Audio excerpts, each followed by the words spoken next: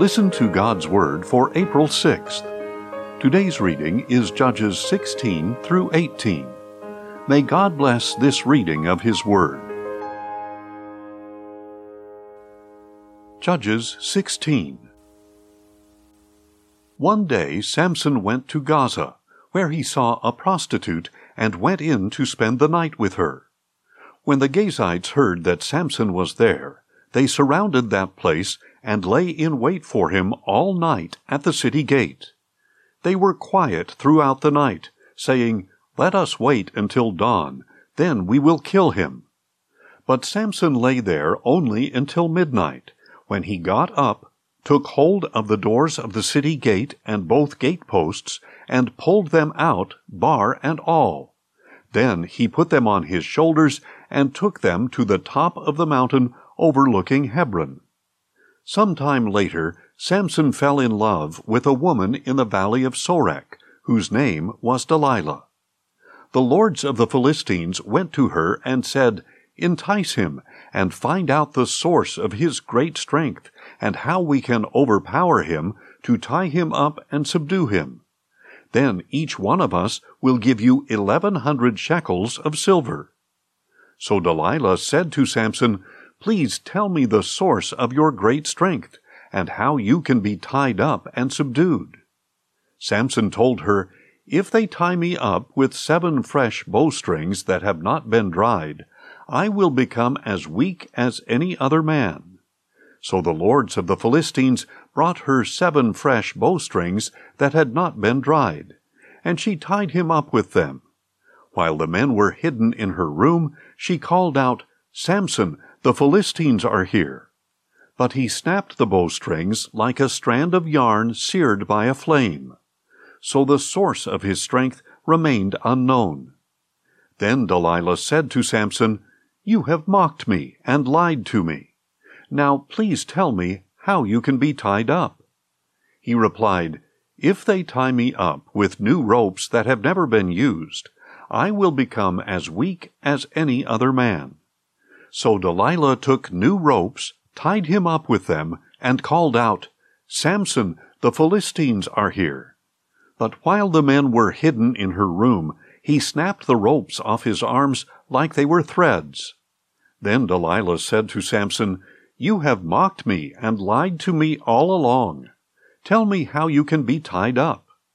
He told her, "If you weave the 7 braids of my head into the web of a loom and tighten it with a pin, I will become as weak as any other man."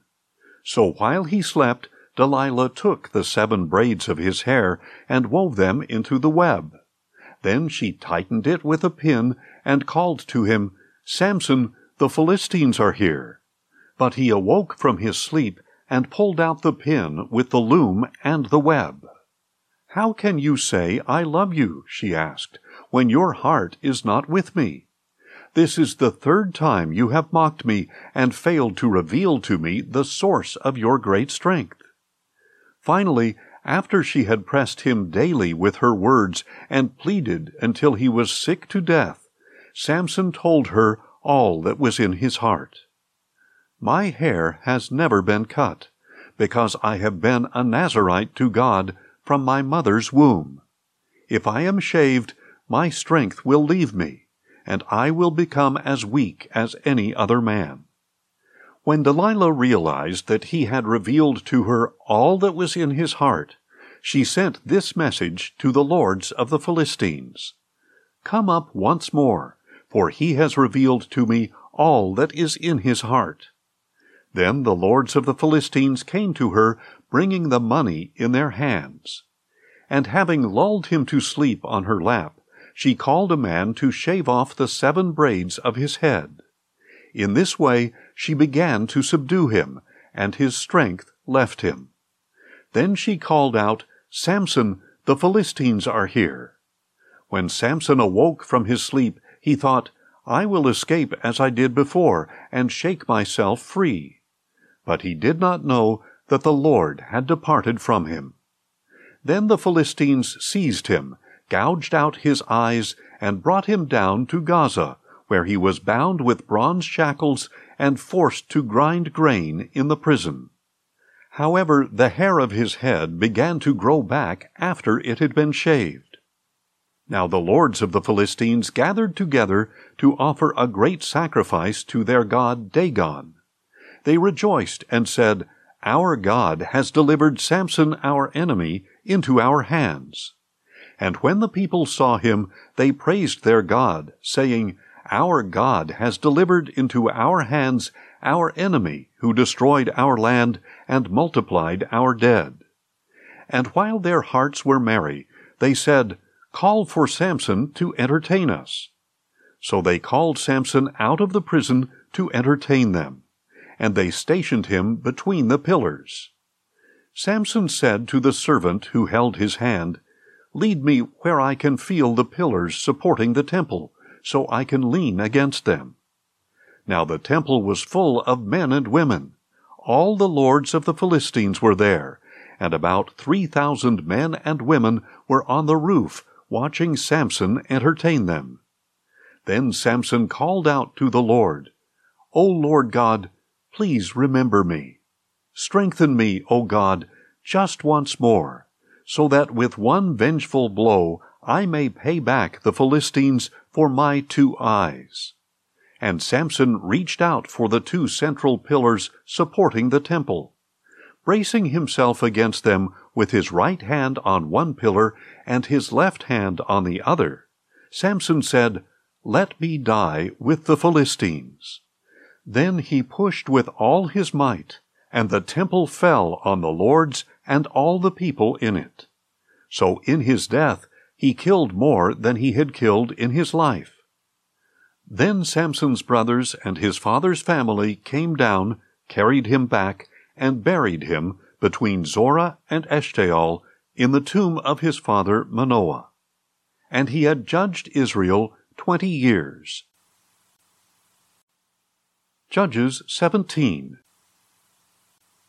Now a man named Micah from the hill country of Ephraim said to his mother, "The 1,100 shekels of silver that were taken from you, and about which I heard you utter a curse, I have the silver here with me. I took it." Then his mother said, "Blessed be my son by the Lord." And when he had returned the 1,100 shekels of silver to his mother, she said, "I wholly dedicate the silver to the Lord for my son's benefit, to make a graven image and a molten idol. Therefore I will now return it to you."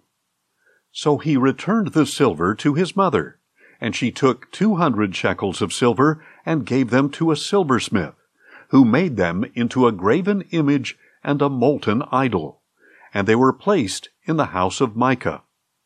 Now this man Micah had a shrine, and he made an ephod and some household idols, and ordained one of his sons as his priest. In those days there was no king in Israel. Everyone did what was right in his own eyes. And there was a young Levite from Bethlehem in Judah who had been residing within the clan of Judah.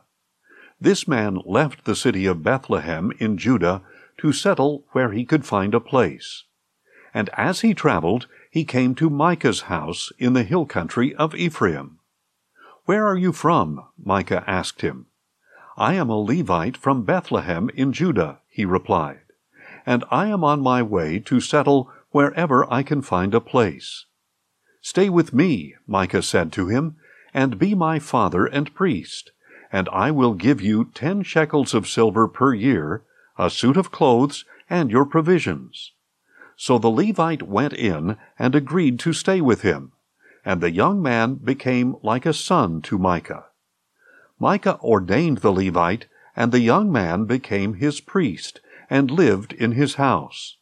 Then Micah said, "Now I know that the Lord will be good to me, because a Levite has become my priest." Judges 18. In those days there was no king in Israel, and the tribe of the Danites was looking for territory to occupy. For up to that time they had not come into an inheritance among the tribes of Israel. So the Danites sent out 5 men from their clans, men of valor from Zorah and Eshtaol, to spy out the land and explore it. Go and explore the land, they told them. The men entered the hill country of Ephraim and came to the house of Micah, where they spent the night. And while they were near Micah's house, they recognized the voice of the young Levite. So they went over and asked him, "Who brought you here? What are you doing in this place? Why are you here?" "Micah has done this and that for me," he replied, "and he has hired me to be his priest." Then they said to him, "Please inquire of God to determine whether we will have a successful journey." And the priest told them, "Go in peace. The Lord is watching over your journey." So the 5 men departed and came to Laish, where they saw that the people were living securely, like the Sidonians, tranquil and unsuspecting. There was nothing lacking in the land, and no oppressive ruler. And they were far away from the Sidonians, and had no alliance with anyone. When the men returned to Zorah and Eshtaol, their brothers asked them, "What did you find?" They answered, "Come on, let us go up against them, for we have seen the land, and it is very good. Why would you fail to act? Do not hesitate to go there and take possession of the land. When you enter, you will come to an unsuspecting people and a spacious land, for God has delivered it into your hand. It is a place where nothing on earth is lacking." So 600 Danites departed from Zorah and Eshtaol, armed with weapons of war. They went up and camped at Kiriath-Jearim in Judah.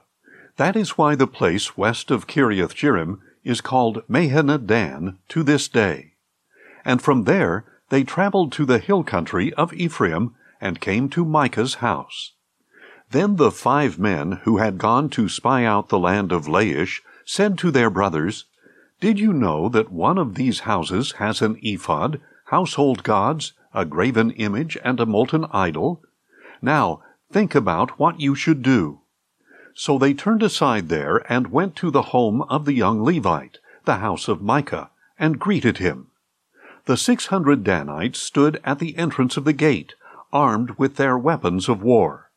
And the 5 men who had gone to spy out the land went inside and took the graven image, the ephod, the household idols, and the molten idol, while the priest stood at the entrance of the gate with the 600 armed men. When they entered Micah's house and took the graven image, the ephod, the household idols, and the molten idol, the priest said to them, "What are you doing?" "Be quiet," they told him. "Put your hand over your mouth, and come with us, and be a father and a priest to us. Is it better for you to be a priest for the house of one person, or a priest for a tribe and family in Israel?" So the priest was glad, and took the ephod, the household idols, and the graven image, and went with the people. Putting their small children, their livestock, and their possessions in front of them, they turned and departed. After they were some distance from Micah's house, the men in the houses near Micah's house mobilized and overtook the Danites. When they called out after them, the Danites turned to face them, and said to Micah, "What is the matter with you that you have called out such a company?" He replied, "You took the gods I had made and my priest, and went away. What else do I have? How can you say to me, 'What is the matter with you?'" The Danites said to him, "Do not raise your voice against us, or angry men will attack you, and you and your family will lose your lives." So the Danites went on their way, and Micah turned to go back home, because he saw that they were too strong for him. After they had taken Micah's idols and his priest, they went to Laish, to a tranquil and unsuspecting people, and they struck them with their swords and burned down the city. There was no one to deliver them, because the city was far from Sidon and had no alliance with anyone.